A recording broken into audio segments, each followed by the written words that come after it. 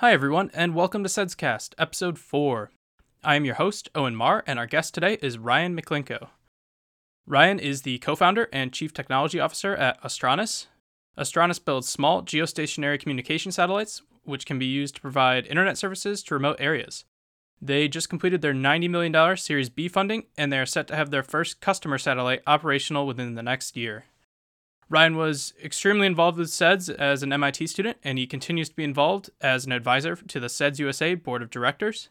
If you want to hear just about Astranis, you can skip to the 24-minute mark. If you are interested in hearing about Ryan's education and other SEDS topics we discuss, you can go ahead and play all the way through. We are thrilled to have him on the show with us. Welcome to SEDScast, Episode 4, Redefining Geo with Ryan McClinko.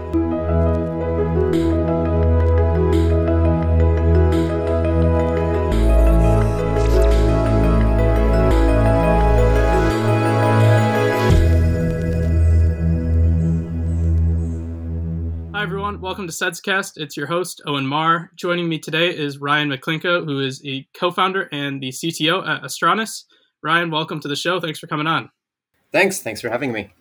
We're super glad and super happy you're here today. We're going to talk through a bunch of different stuff. I know you've been really involved with SEDS over the past decade or so, and you've done a bunch of really cool stuff, and now you're working at a very interesting company as one of the co-founders and as kind of the head technical guy there. So it'll be really fun to talk through some of those experiences and talk about some of the advice you have for current students.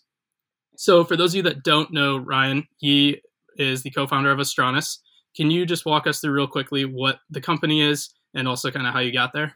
Yeah, so we're building small, low-cost geostationary telecom satellites. Essentially what that means is that we have, traditionally you have kind of sort of big school bus-sized spacecraft, and they're built in such a way that they take up an entire rocket. They're incredibly large, incredibly long development timeframes, and very expensive. And so we were looking at, well, how are all these companies going about doing remote sensing in a less expensive, faster way? And how can we apply that to telecoms, which has been historically a much larger market in terms of impact, in terms of revenues and all of that? And can we apply that same approach that's been done in low Earth orbit for remote sensing and apply that to telecoms? And we started running that down and found that really we could.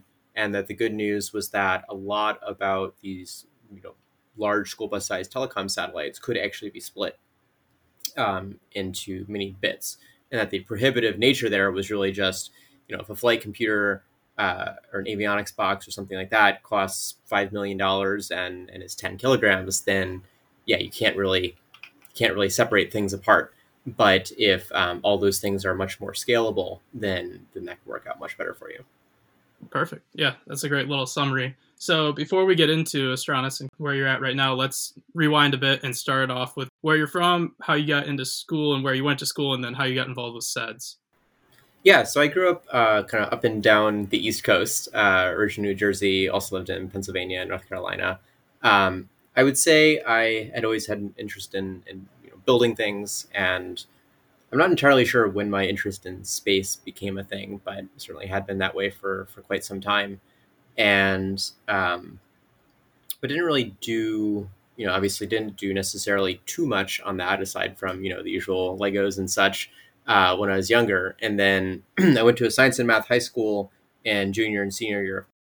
And there I joined the first robotics team, which was really my first opportunity for doing a whole lot of, actual serious design and build. And so that was a really great experience for me. Really like what FIRST does and how they do it for being able to enable things at a younger age than what typically people will be able to do that. And then still, not really a whole lot in space that was accessible to me at that point. And but I certainly I knew that I was interested in doing something space related.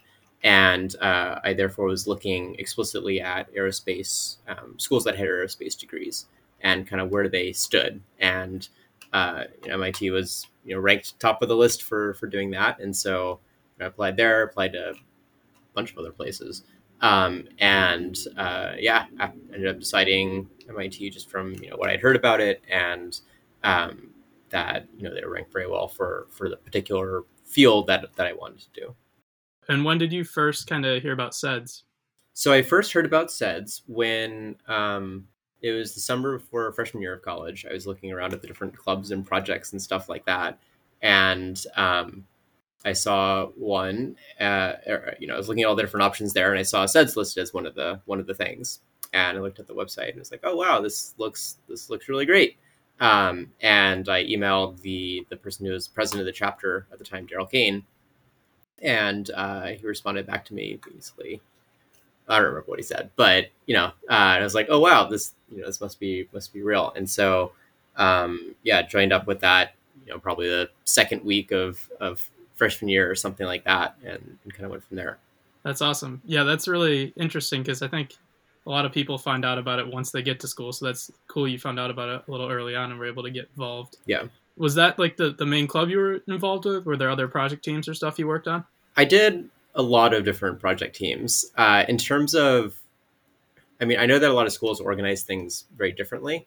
The way that we did it, I don't know if this is even how they still do it at MIT SEDS, but the way that we had done it was we treated, this was largely what Daryl and I had chosen to do at the time, was to organize SEDS as this like umbrella organization that would kind of provide support to various different engineering teams, pull them together, help out with recruitment, help with getting fundraising and stuff like that.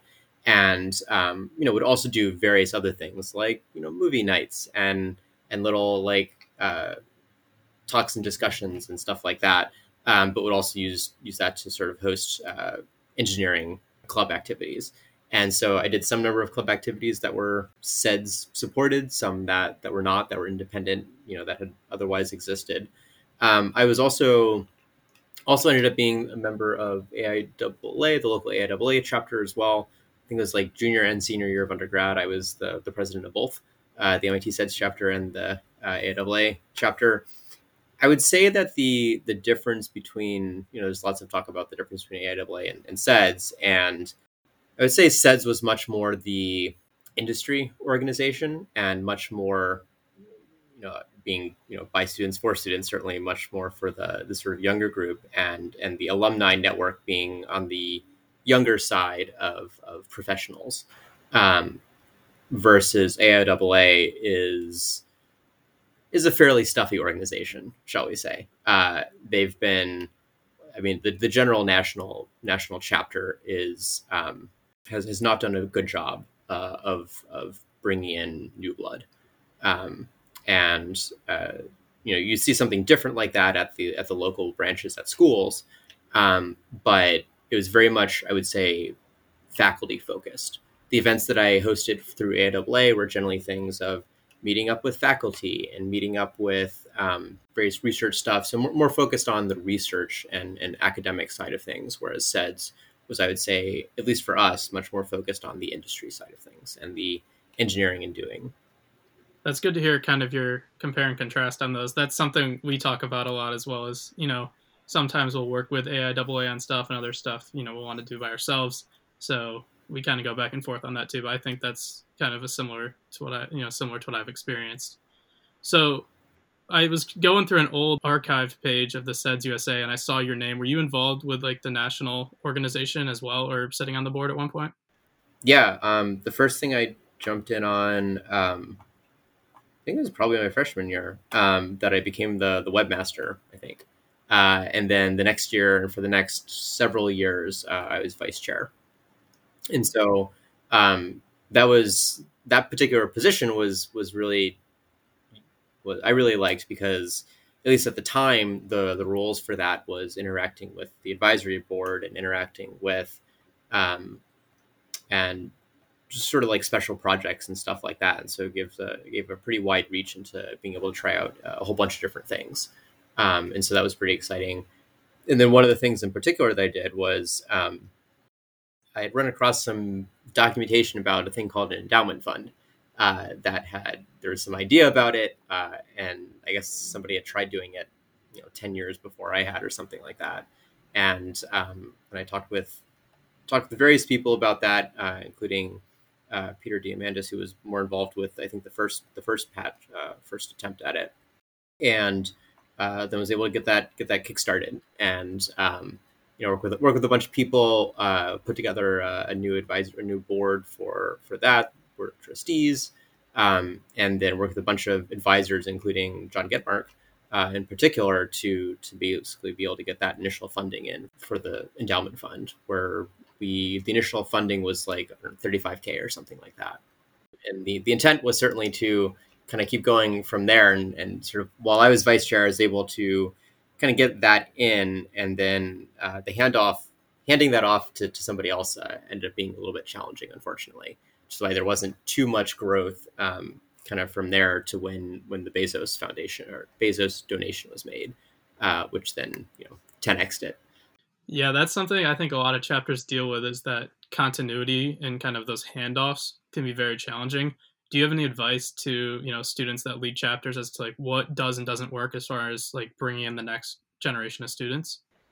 Yeah, I mean, I think a couple of things that worked out were, number one, just being able to prepare leadership early. I mean, if you're waiting until you're going to be graduating, then it's too late. Like you start your senior year and you don't have people lined up, it's too late. Versus, even if you're joining as a freshman, then even when you're a sophomore or junior, starting to figure out who are the people that you want to be training to get used to that. Timelines are just longer when it's a part-time activity, and so getting people to build that up. Fault tolerance is also good, but yeah, identifying people very early, I think, is very important for that. Getting them involved, getting them to have that ownership, so that way they feel like that's something that's important to them, that they will carry on when you're not there anymore. Yeah, I totally agree. So you are sitting as one of the board of advisors now for SEDS as an alumni. Can you talk about why you're there, why you took that position, and what you're working on or like looking to advise on? Yeah, I mean, I would say that I'm doing it essentially because going through SEDS has provided me with a lot of opportunities. Really, I mean, SEDS is one of these organizations. You get out what you put into it, as is true for a lot of things. And between the conference that I ran, between being on the board and talking to a whole bunch of different people, between all the projects that I did, um, gives you a lot of opportunities to connect with people. And so, like, essentially, I think probably all but one of my job offers that I had gotten or anything like that had been somehow SEDS related. And Brad Cheatham and I, Brad Cheatham, Brian Young and I had started a little software company that was doing conference management stuff, and we met through SEDS. John Gedmark and I, who started Astranis, met through SEDS, and so there's certainly a lot of the organization that SEDS provides a lot of opportunity there, and I therefore, however I can help out and advise people to keep it that way, but also make it better, is why I'm sitting on the board of advisors. As far as what I'm intending to do there, I guess it's largely just to be able to answer questions about what worked and what didn't work, and try to provide coverage of blind spots or things like that. That's awesome. Well, I'm glad you're really on board, because I think that is another sort of issue we have, is repeating the same mistakes. I see that at our chapter, and it goes back to the continuity. So I'm glad you're there to kind of help remind people what has and hasn't worked in the past. Yeah. So I was scrolling through your LinkedIn, which is basically my life now, is going through all the different guests' LinkedIn to see what they've done. And I was looking at your internships and stuff, and I was wondering if we could talk a little bit about that and a little bit about grad school as well.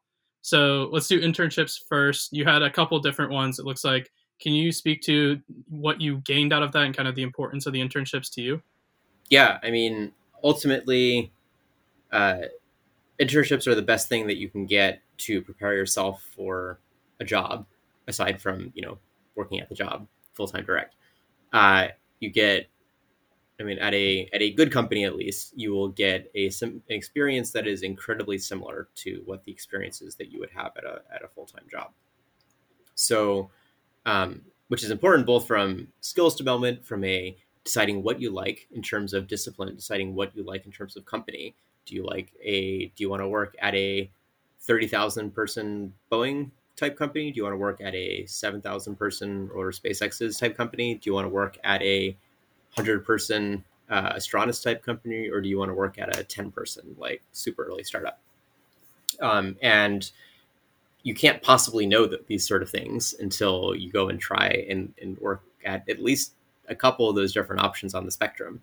You can't know, well, do I actually like mechanical? Do I like electrical? Do I like systems? Do I like whatever? You can't know any of that until you're doing it. And guess what? The class that you're taking in school is nothing like what it's going to be in real life, unless actually, yeah, just it's not. So and you can certainly get a lot of flavor of that from the projects that you do. And I'm a strong proponent of doing as many extracurricular design build type things if you're an engineering student as you can, uh, or whatever is the correct analog if you're non-engineering. But whether you're an engineering student or not, going in and doing what you expect you would be doing at in the industry is the best way that you can develop your skills and learn what actually it is that you want to be doing. And so I think you should really be making sure that you are filling up with internships during your different summers, and maybe even fellowships or internships in the off season as well. I didn't realize that people did that many internships during the spring and fall, but apparently that's a thing because we've had quite a number of interns in the spring and fall at Astranis. Um, I was just surprised at how many people are open to that sort of thing. That's good. That's very well put. Yeah, I think that is where the value of internships come from, is that sort of tasting and finding what flavor of, the space industry you're most interested in. So the other side I was going to talk about with, education and is the grad school side. So can you talk a little bit about what you were weighing when you decided to do grad school or not, and if you think it paid off? Sure. I have fairly strong opinions about grad school, or if you can probably just sort of extrapolate from what I already said, which is the value in school is around getting a couple things. Number one, getting a core set of fundamentals, and number two, being taught how to think and how to evaluate and how to critically think, I guess, more specifically.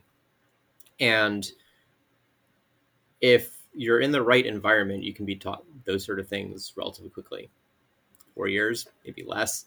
And so I don't personally see. I think there's certain fields where I think it is very valuable, but I think in most fields, um, grad school is not the most useful way to be spending a couple of years. Um, I did do grad school. I did it at the time because I figured I would regret not doing it. I was assumed when I was younger that I would go all the way, grad school, PhD, all of that. By the time that I started taking grad classes later in undergrad, it became clear as like, yeah, this is just not going to happen for a PhD at least. And then if I'm financially covered for grad school, I will do it. Otherwise, I will get a job. Was essentially where my mind stood on that. And so that's why I stuck around. And then also I stuck around because the satellite project that I was doing as my senior capstone, I basically got to keep working on that for grad school. And so there's at least some amount of a continuing to build and do things. But I did internships both summers that I had before my first year of grad school and between my years of grad school. That was very highly atypical as a grad student, but again, I learned so much more during those 3 months than I did during the other 9. So I feel like that was pretty critical. So I mean, my general advice when I hear about that, when people ask me about this, is if there's a specific thing that you really want to study, if you are in some deep research thing, maybe you're doing, I don't know, some sort of advanced aerodynamics research or something like that, then getting that additional study, an additional research opportunity could be really valuable for you. If not, then you should strongly consider whether you're doing grad school because you think that you should, or whether there is a specific value to doing so. That's fair. It made me feel a little bit better that you said you stayed to do your project, because that's kind of why I'm staying. Is same thing where senior project spilled over into launching the following year. So what was the first thing you did after grad school? Your first full time job? Yeah, so my first full time job was I went to go work on Dream Chaser.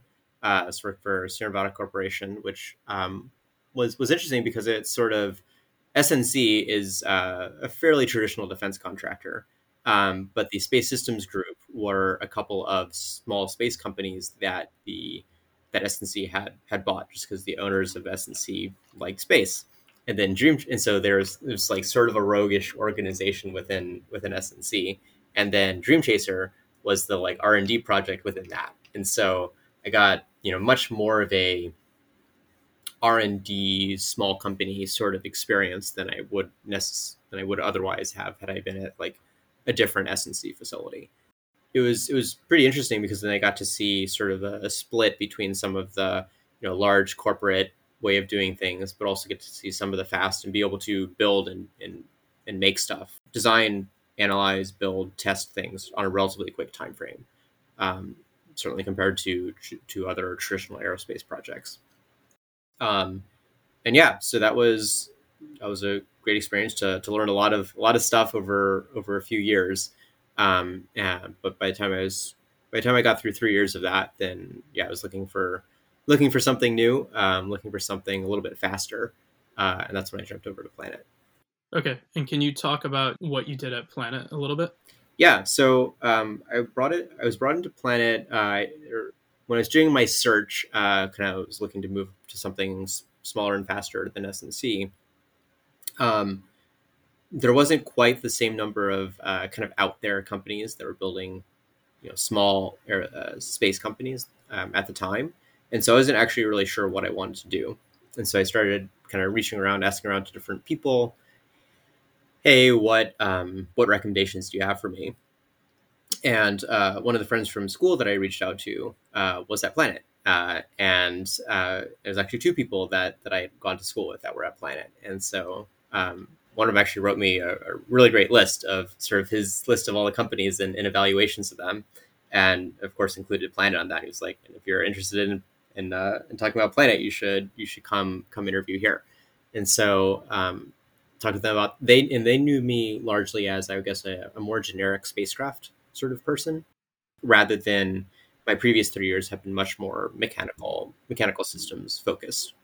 And so I came in as a general spacecraft type person into Planet to sort of find problems and debug them. It was sort of an interesting situation where I was just sort of airdropped in and was maybe once given something to do specifically, and the rest of the time was honestly me just sort of like going and finding problems and fixing them, and then getting people to help me fix them, and then going and finding more problems, which was a pretty cool role. And so the first thing I was doing was debugging the power system and working with the team to improve that. Ended up going through and then working on a bunch of other stuff, setting up some test setups, redoing the mechanical system design, and then as I was just sort of doing more and more of that stuff, about halfway through my time at Planet, the company decided to do a reorganization within the engineering team. Previously, they had held something that is not uncommon in Silicon Valley to say management is evil. You shouldn't have management because, people will figure out their things. Guess what? That doesn't work out super well. Communication blockers are bad things.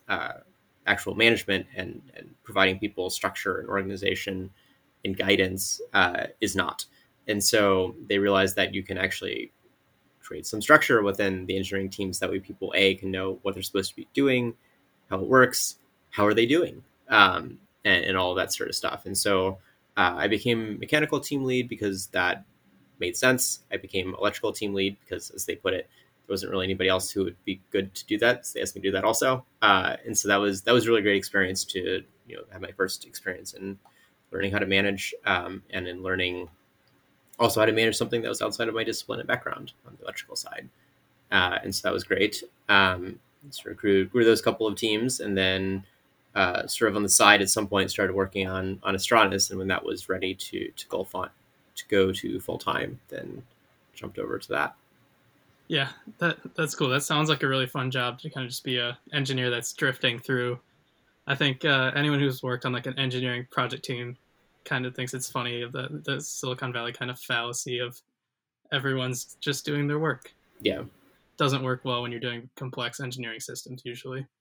So you said, you started working on Astranis while you were there. How did you go about, starting not that it was a company necessarily at the time, but how did you start doing work kind of outside of work? And when was like the tipping point where you knew, hey, like this is something that we could actually work on full time and maybe make a company out of? Yeah. So I mean, I guess for probably a while, John and I were meeting on, initially, meet for like, or I guess a certain point we decided that it was clear that we both wanted to start something, both wanted to be space related, and that our interests there were aligned. And so then we essentially started having like a brainstorming session where we'd meet up for maybe an hour each week on a Sunday or something like that, and just sort of plan through it, and then that sort of expanded into maybe a few hours on different Sundays or something like that. And essentially eventually came up with some sort of initial idea, which certainly wasn't the final one. We started doing some basic calculations, basic simulation, and analytics on that to see what that would look like. Is that viable? Runs base economics on top of that, and then we iterated on that a little bit, and then at a certain point, then we essentially got to something that looked like, okay, we've done enough of this like really rough math and really rough calculations on this, that here's something that seems like would work. Then talked to various different advisors, both some spacey type ones, but also investment type ones of like, okay, does this look like this is something that we can raise money for, and this is seem like something that we can actually do. And we had a point where it's enough of these, okay, we can't drive a truck through these holes anymore. Then it became clear that the next step was to raise money and start building things for real. And you can't start raising money if you're not working at it full time. That's just like really bad imaging. And so we did that, and fortunately it was able to line it up in a way, at least for myself, that one of the main things that I had been working on previously was, because I was leading a couple of those different teams, I had sort of led a redesign of the production build of the Dove spacecraft. And it just so happened that was able to time these things well, that I was effectively handing off that design from the design side over to manufacturing team to execute on it. We had built a few prototypes of it. And so that lined up nicely, that I was able to, that getting handed off to, okay, leaving to start doing Astronaut's full time. I'm interested to hear more about these like Sunday design sessions, because I think that's something we do at our chapters. We sit down and just throw around ideas. So did you go in knowing you wanted to do internet, or knowing you wanted to do geo spacecraft, or did you start from scratch? And then how did you sort of evaluate that? Yeah, the only things I would say, the initial constraints were really to start a company that was space related and that would have some sort of like significant impact. And from there, I guess we narrowed out a decent amount, basically saying, okay, the remote sensing space is incredibly saturated, so we should not do that. Um, and but if we look at the sort of things that are happening over there, that there's the approach of building smaller versions, less expensive versions, and having some reliability at the system level, rather than it all being at the single spacecraft level, then how can we apply that somewhere else? And in particular, all of the historically the biggest size of the market has been in telecoms, and specifically geotelecoms. And so can we apply that approach and apply it to geotelecoms? And why hasn't it done before? And why could we do it now? And the rough evaluation that we had was saying, okay, well, the reason that it hasn't done before is, well, getting the LEO is much easier. You don't have, it's less expensive to launch there. You don't have to deal with station keeping. You don't have to deal with quite the same radiation levels. And so it's clear that it's easier. And so that's why it makes sense they would start doing that first. But can we build on top of all of this? That's all the supply chain, all of the knowledge, all of the talent pool that's building, that's been doing all of that, and apply that to geotelecoms. And just based on kind of all those different factors of this industry that have been built up, we decided that yes, this is not a thing that could have been done 5 years ago, but could be started now. That's cool to hear that process. I think that's always one of the things that worries me if you have an idea is, oh, why hasn't this been done by a big company yet? And so going through that process and figuring out, is this the right time? Do we have the right amount of money? That sort of stuff is always an interesting sort of process to run through. So where did your first sort of money come from? Did you guys, obviously, when you kind of left Planet, you were living on your savings, and then where did you go for money? How long did it take? I know most people have to do 100 pitches before they can get money. Yeah. I would say that, yeah, definitely most people like that. And yeah, so the good news, one thing that was great was my co-founder had a company before, had also gone through Y Combinator, and so he had a pretty good network of people around, investors, people who had previously done companies and stuff like that, and so as is often the case when raising your first money, sort of like friends and family, kind of almost even pre-seed sort of round, he was able to go off and talk to some of them, and some of them were really excited, and that's where we got our initial money in, which was sort of enough for us to start building some prototypes and stuff like that, and then get a little bit more of that in. And yeah, I mean, it's a slow process, and he obviously had to pitch to a lot of people, as is always the case. And we were able to get a little bit more in, and able to pay ourselves a little bit, and have health insurance and all that sort of stuff. Obviously important. And then that led us through to the following spring, where we went through YC and then raised a larger seed round, which was for us to be able to then build the team, build the hardware, and all of that for our demo satellite. Okay, so that was the money that built the first demo satellite? Yeah. Okay. Can you give everyone a quick overview of like what software-defined radio is and like why that's one of your key technologies? Sure. So a software-defined radio, or back up. So traditionally, the way that telecom spacecraft work is that you have what's called a bent pipe. It's called a bent pipe because if you imagine you have a pipe and you bent the pipe to be like a U. And essentially, the reason for that is that you have, let's say, you're having the forward link from the ground station, the gateway over to the user. Then, if you want to get a message, then the gateway shoots the message up to the satellite, and the satellite just turns it around and sends it back out to the user on the ground. It's obviously a little bit more complicated than that, in that you've got a power amplifier and the frequencies are different, so you have to mix it. But conceptually, essentially all it is that you have a low power amplifier on the receive side, and then that goes into a mixer that changes the frequency from the uplink band to the downlink band, and then you have a high power amplifier and that shoots it back down to the ground. So conceptually, that's how spacecraft traditionally operate. So the way that we operate, though, and the issue is that if you're building things that way, then it's inherently very rigid. The frequency that you have going up, the frequency that you have going down, have to be set by that particular mixer that can only operate at a certain ratio of those frequencies. And so if you need to change any of that, you can't.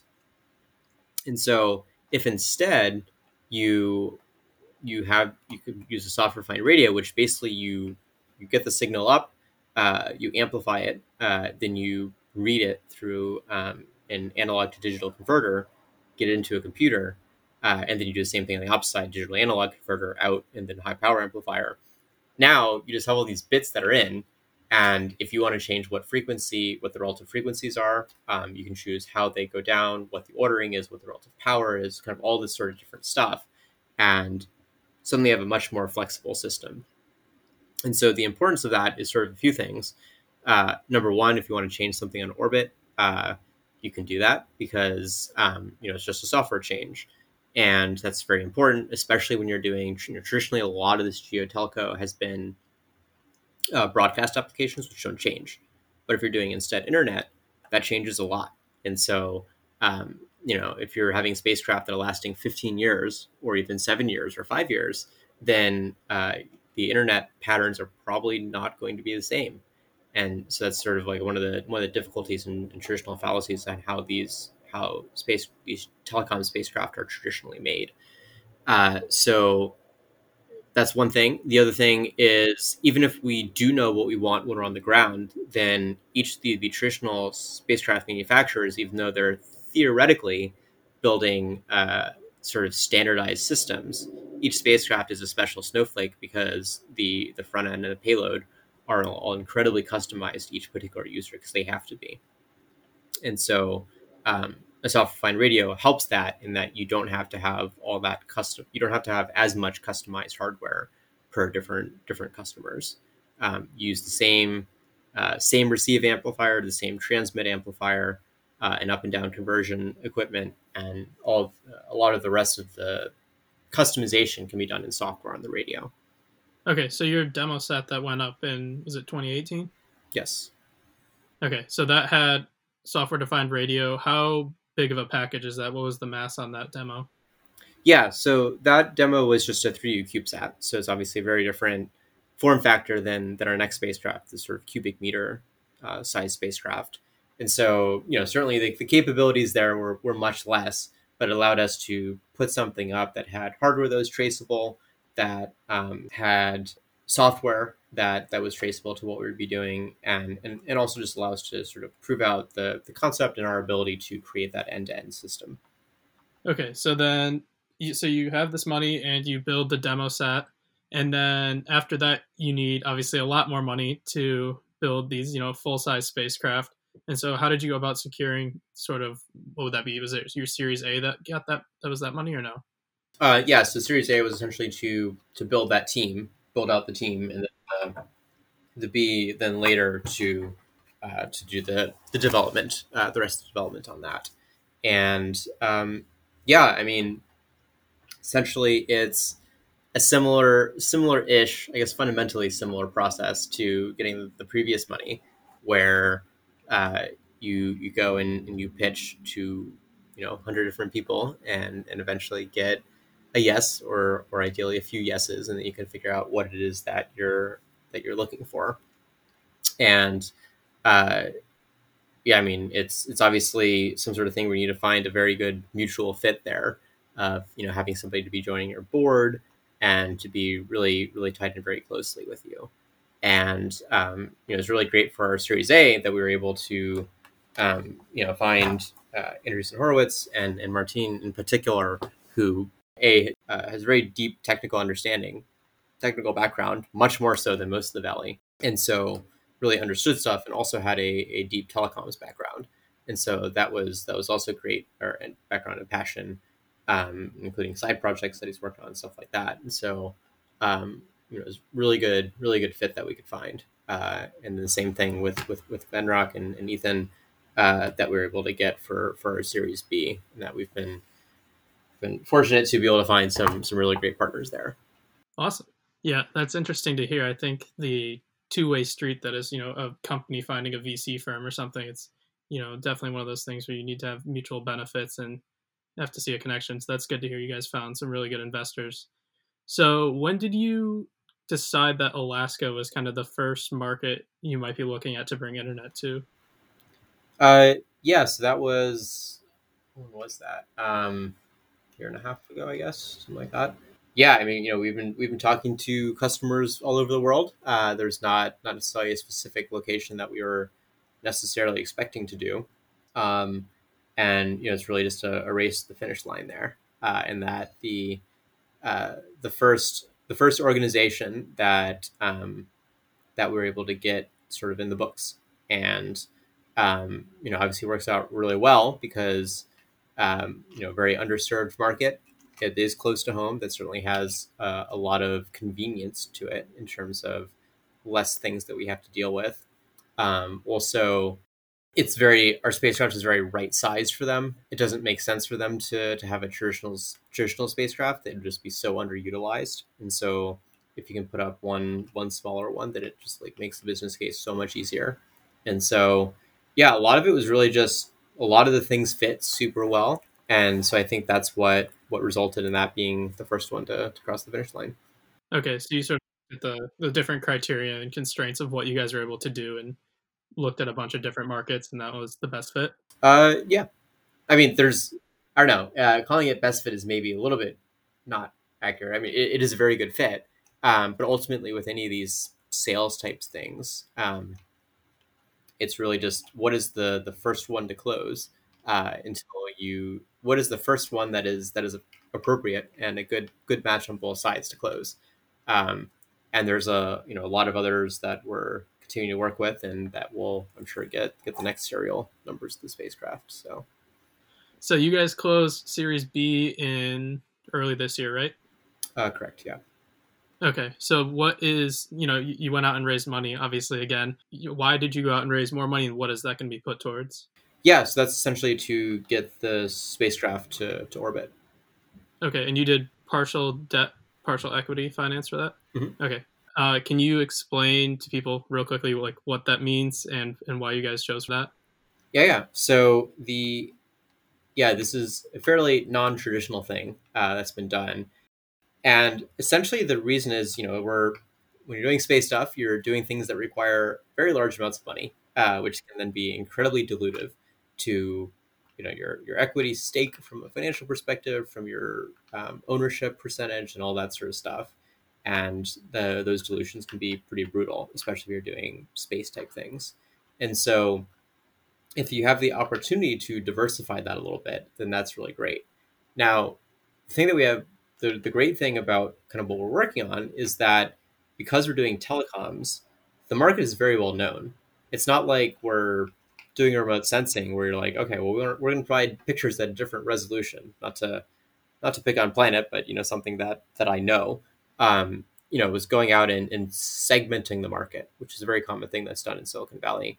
Of there's a market for pictures, but there isn't a market specifically for pictures of this resolution, and so it's much harder to attribute this is the amount of money that you'll make if you provide this product. And so that's why debt financing would have been very difficult for a company such as Planet, or for any of the other companies that are doing remote sensing.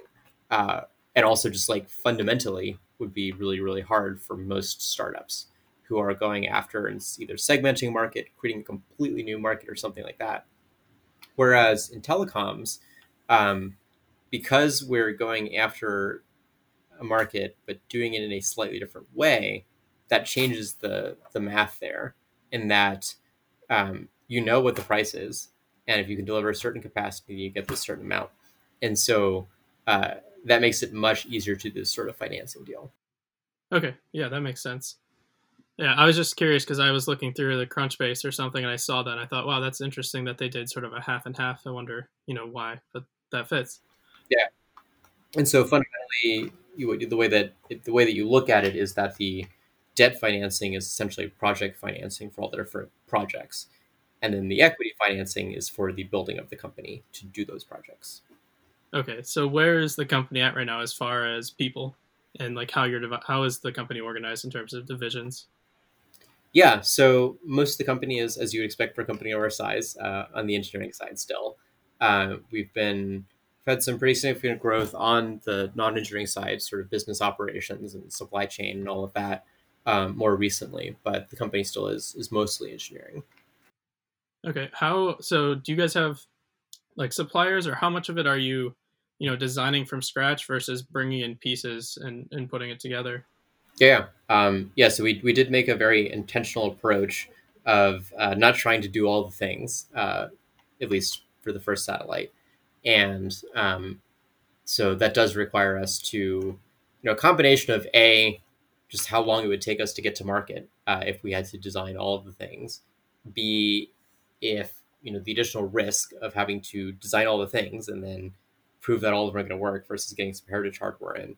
And so what we ended up doing was essentially saying, okay, so what are the things that where we can buy something that has worked in this environment, will provide this function, and isn't going to be an absurd cost or lead time, and will fit on our smaller satellite. And so the good news is that there's actually way more of those things than we initially thought, um, that actually could scale down to a system that are not scaled down, the parts are the same, but could work on a platform that is our size. And so for any of those, we basically did that, and it's really kind of great because there's so many components that we were able to buy and we're able to sign contracts for with these like major, like huge companies, even when we were like a 20-person company. And it's great to just be able to sell that vision to them, that we're able to do that. And a lot of the components, standardized components we have bought, and then any of the more customized stuff is stuff that we've developed, and then we'll just continue to evaluate over time, the make buy there on what makes sense to in-house and improve, and what makes sense to continue to bring from the same supplier or reevaluate a different supplier, or whatever. But one of the key things again about us versus necessarily a more traditional supplier is to continue to iterate and improve the system, reducing the cost, improving the performance, reducing the mass, and just kind of constantly iterating on those things. Yeah. So one question I had was, obviously a lot of student teams that don't have a ton of money, they're buying commercial off the shelf parts for spacecraft or for rockets. If you guys find something that works, how do you certify that it will work in space? Yeah, I mean, there's a set of environmental testing generally that you need to do, and generally that's some combination of radiation testing, vibration, and thermal testing. Okay, yeah, that makes sense. I was just curious because that's kind of what we have to run through. I think a lot of student teams have that same question of, there's a lot of things we could use, but we don't know if they'll work when they get into orbit. So Yeah, and the other thing is, considering lifetime. If you're putting something up that needs to go up and work for 6 months, that's also a very different story than if you want something that's going to work, 10 times that. Um, and just what is your risk posture and all of that. The other thing is, if you're a rocket team, then radiation, unless you're spending a lot of time in space, radiation is much less likely to become an issue for you. And so maybe that doesn't matter so much. If you're a satellite team and you're doing a low Earth orbit, not super long duration mission, you can also be less worried about those sort of things. And so you should also be careful to evaluate, when does it matter and how much does it matter, so you don't get yourself stuck into too much of a rut. And the other thing, in addition to testing, is there's a lot of data that's publicly out there and available of testing of different parts that has been done. And so you can actually go out and find a number of components that have been radiation tested, which has been great for student teams because student teams can't afford to go and rent a heavy ion facility, which is very expensive. So definitely. So kind of going back to your payload now, do you know what the wet mass is going to be approximately? it's a few hundred kilograms. We know, we certainly know, very detailed. Yeah, that's fine. And I don't want to make you say anything on the air. And you know who's going to be launching that as well. Yeah, we're gonna be launching on SpaceX. Okay, that's cool. Yeah, so I'm curious for SpaceX launches, how much sort of like are they giving you? Obviously, you have an orbit you need to get into that's fairly precise. And so, if you're ride sharing, how do they kind of handle that, and how easy is it to work with SpaceX to like get a specific orbit? Yeah, so I mean, in general, we're riding as a secondary payload, and we therefore don't get dropped off into necessarily the orbit that we want. And but that's fine because we've designed our spacecraft to be able to go even from a geostationary transfer orbit to a geostationary orbit, um, basically elliptical out to the circular. And so we have a lot of delta V capability to do all of that. And part of that is how we get dropped into some orbit, and then we get to our final orbit. Okay, that's interesting. That's what I was wondering because I think that's obviously the SpaceX rideshare program is cool, but that's one of the big issues is how do you get into your exact orbit you want. So that makes sense. Okay, and where are you guys on development with that one? Can you say when it might be launching or when it might be complete? Yeah, I mean we're working on the qualification efforts right now. I actually see some amount of updates of that on our Twitter, kind of what we're doing there. And a little while ago, we posted a picture of the qual vehicle coming together, and all the testing we've been doing on that. What we've been doing on various other units as well. And yeah, looking to be getting the flight vehicle together soon. Awesome.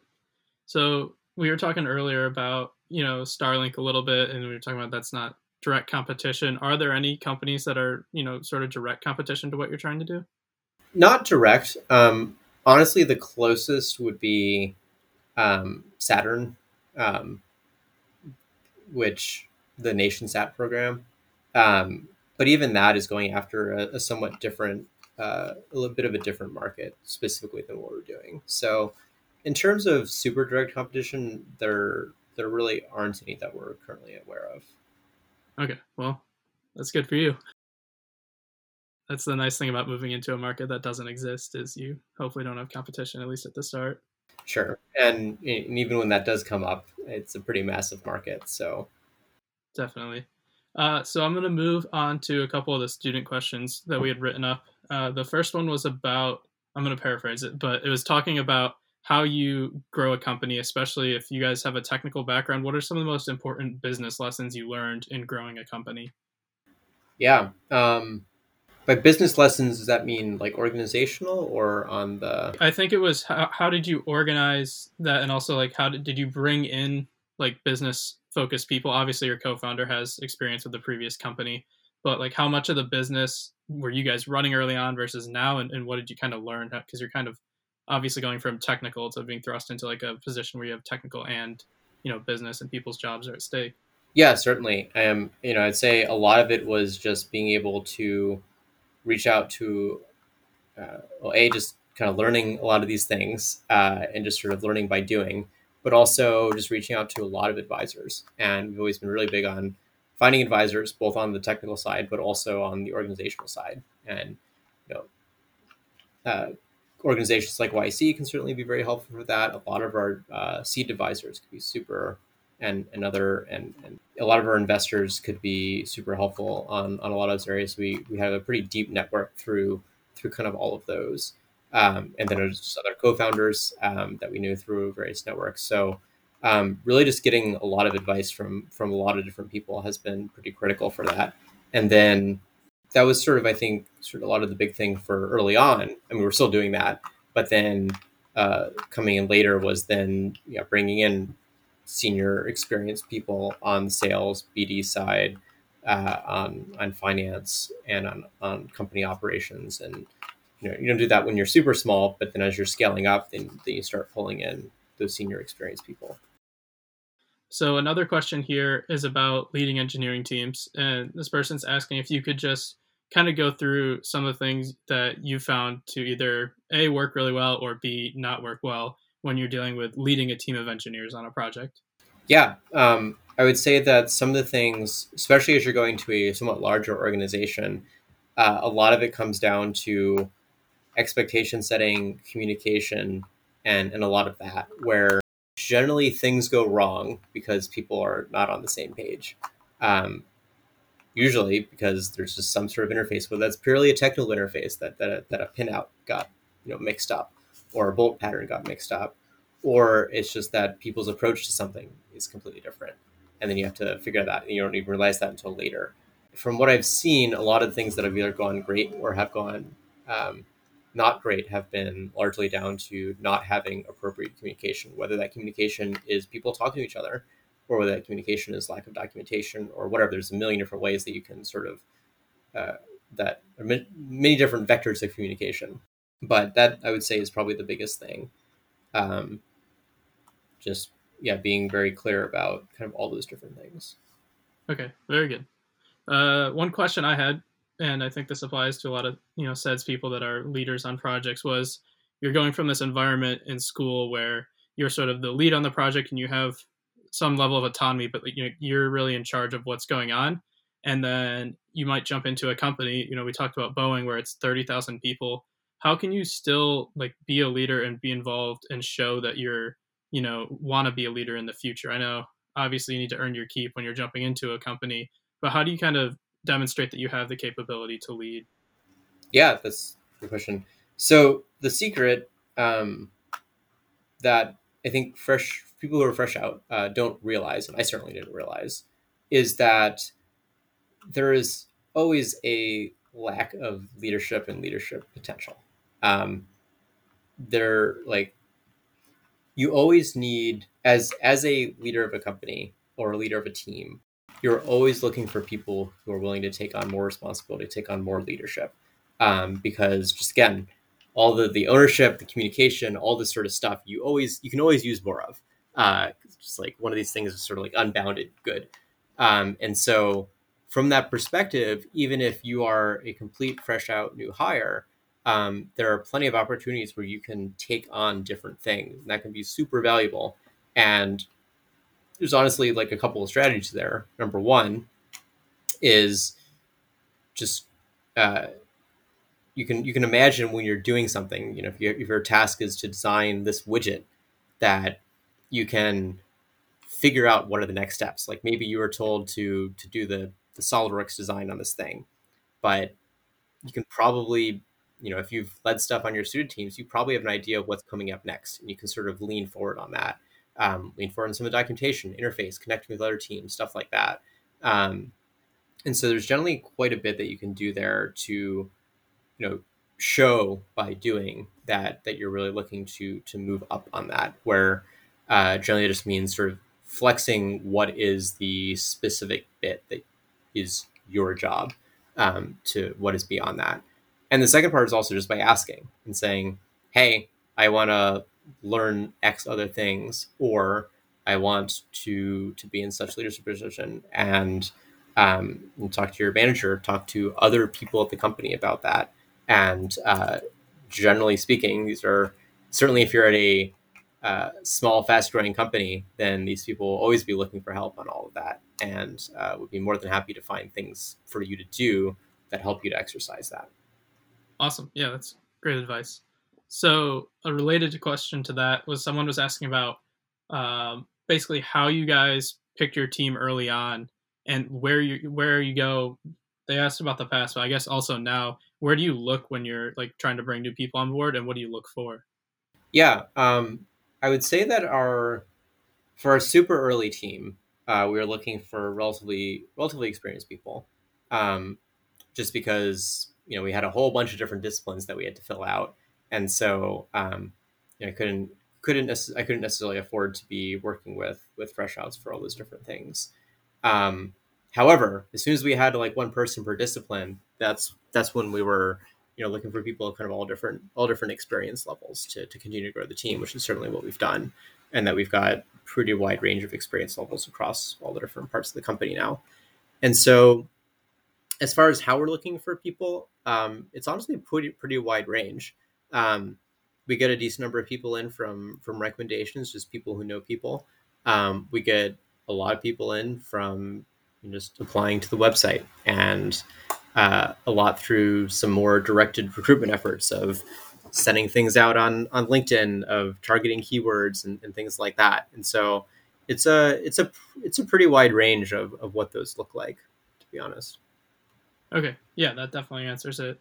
I think it's always interesting to hear how people build their team at the start, and then hopefully by now you guys have someone that helps you do the interviews, so you're not bogged down in all of it. But that's awesome to hear.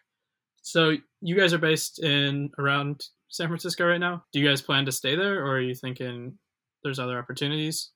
I mean, we'll stay in the area. We'll see. Right now, we're in South of Market district, inside San Francisco. Maybe it makes sense in the future to move to somewhere SF adjacent, rather than being downtown. But honestly, we'll just have to see what the real estate options look like, in terms of what we need for our next office. Definitely. And do you guys have a plan? So you're at about 100 people right now. Do you have a plan as far as how you go about hiring people? Is it dependent on how many contracts you get for satellites, or? Depends on a lot of things. Yeah, it certainly depends on how many spacecraft we're building at what time frames, how different those spacecraft are, how much we're positioning for scaling, or certainly depends on a lot of things. Okay. Can you walk us through kind of the financial model of how it works once the satellite's up there, as far as, who's paying, what sort of equipment do they need to use the satellites, that sort of stuff? Yeah, so I can speak to our first one, which is I think very representative, which essentially is that, um, we it's essentially as a lease model where we provide the spacecraft, and then we lease that spacecraft to our customer in Alaska. And so, and then our customer in Alaska is the one who interfaces directly with the end users, and so they procure the dishes, that they go and put dishes out on people's roofs. When the dish gets damaged, then they go out and repair it, diagnose and repair it. And so if you're a person in Alaska, essentially what you would do, how that stream would look like, is that you would talk to our customer about getting a dish put up, and then they would go put the dish out and then do that sort of customer facing activity, and then and charge for service, and then we charge them for that bulk capacity. Gotcha. And is your Alaska customer, is that an existing internet company, or is that a new company that's kind of doing this based on the fact that you're building the spacecraft? No, they've actually been around for a while. Okay. Buying a combination of some terrestrial stuff and some just like absurd price for what a very limited amount of capacity has been looking like lately. Okay. Yeah, that's definitely an interesting thing, because I'm up in northern Michigan right now, and it's a similar thing where your options are either terrible internet or no internet. Exactly. Yeah, it's cool to hear. It's crazy. Yeah. Yeah, it is an amazing amount of people, and I think a lot of, especially college students, take it for granted because we go to universities where there's gigabit internet, and a lot of the world doesn't have it. So that's awesome to hear. Okay, the last question we always do is your advice to said students and kind of the key takeaways today. So kind of just give us, any last advice you have for students that are, in university right now, and sort of also what your advice is as far as, starting to look for jobs and internships and what they should be looking to do as they enter the workforce. Yeah. My general advice is to proactively do, which is a thing that's sort of come up a bunch of different times during our conversation here. And so if I had to summarize that together, proactively do things. And if you're an engineer, that means building things. And that means designing things, building things, testing them, doing the whole thing, not just like doing CAD, but like building and testing it. But no matter what your discipline, there's some version of do that you should be doing and practicing and operating that. You should also be, learning your fundamentals and learning how to think properly for the academic side of things. But, that part you're required to do to get your degree. And so that part generally happens. The thing that is not required to get your degree is to actually learn how to do things, sadly, and ironically. But so that's the main thing that I like to push, is because the amount of actual doing that is required to get degrees is not enforced necessarily. That's sort of an emphasis that needs to be pushed to students, and that just helps you out so much if you've actually done things. And to speak less vaguely, if it's engineering side, if you've built projects and you've shown that you've been able to work through that and solve hard problems, then that's just so much less risky for a company to say, oh, this person can actually apply their schoolwork and do a thing for us. And that makes you look so much more attractive from a recruitment perspective. Definitely. All right. Any other last words? I guess I didn't actually state the proactive part, but that sort of gets back to the leadership and all that side, which is, there's whatever's the minimum is, and just like getting by with doing what you're asked to do. But if you can always be looking for new ways to kind of go beyond on that, then that's also a thing that really stands out. Perfect. All right. That wraps up this episode. I want to thank Ryan for joining us, and we will see you guys next episode. Thanks for having me.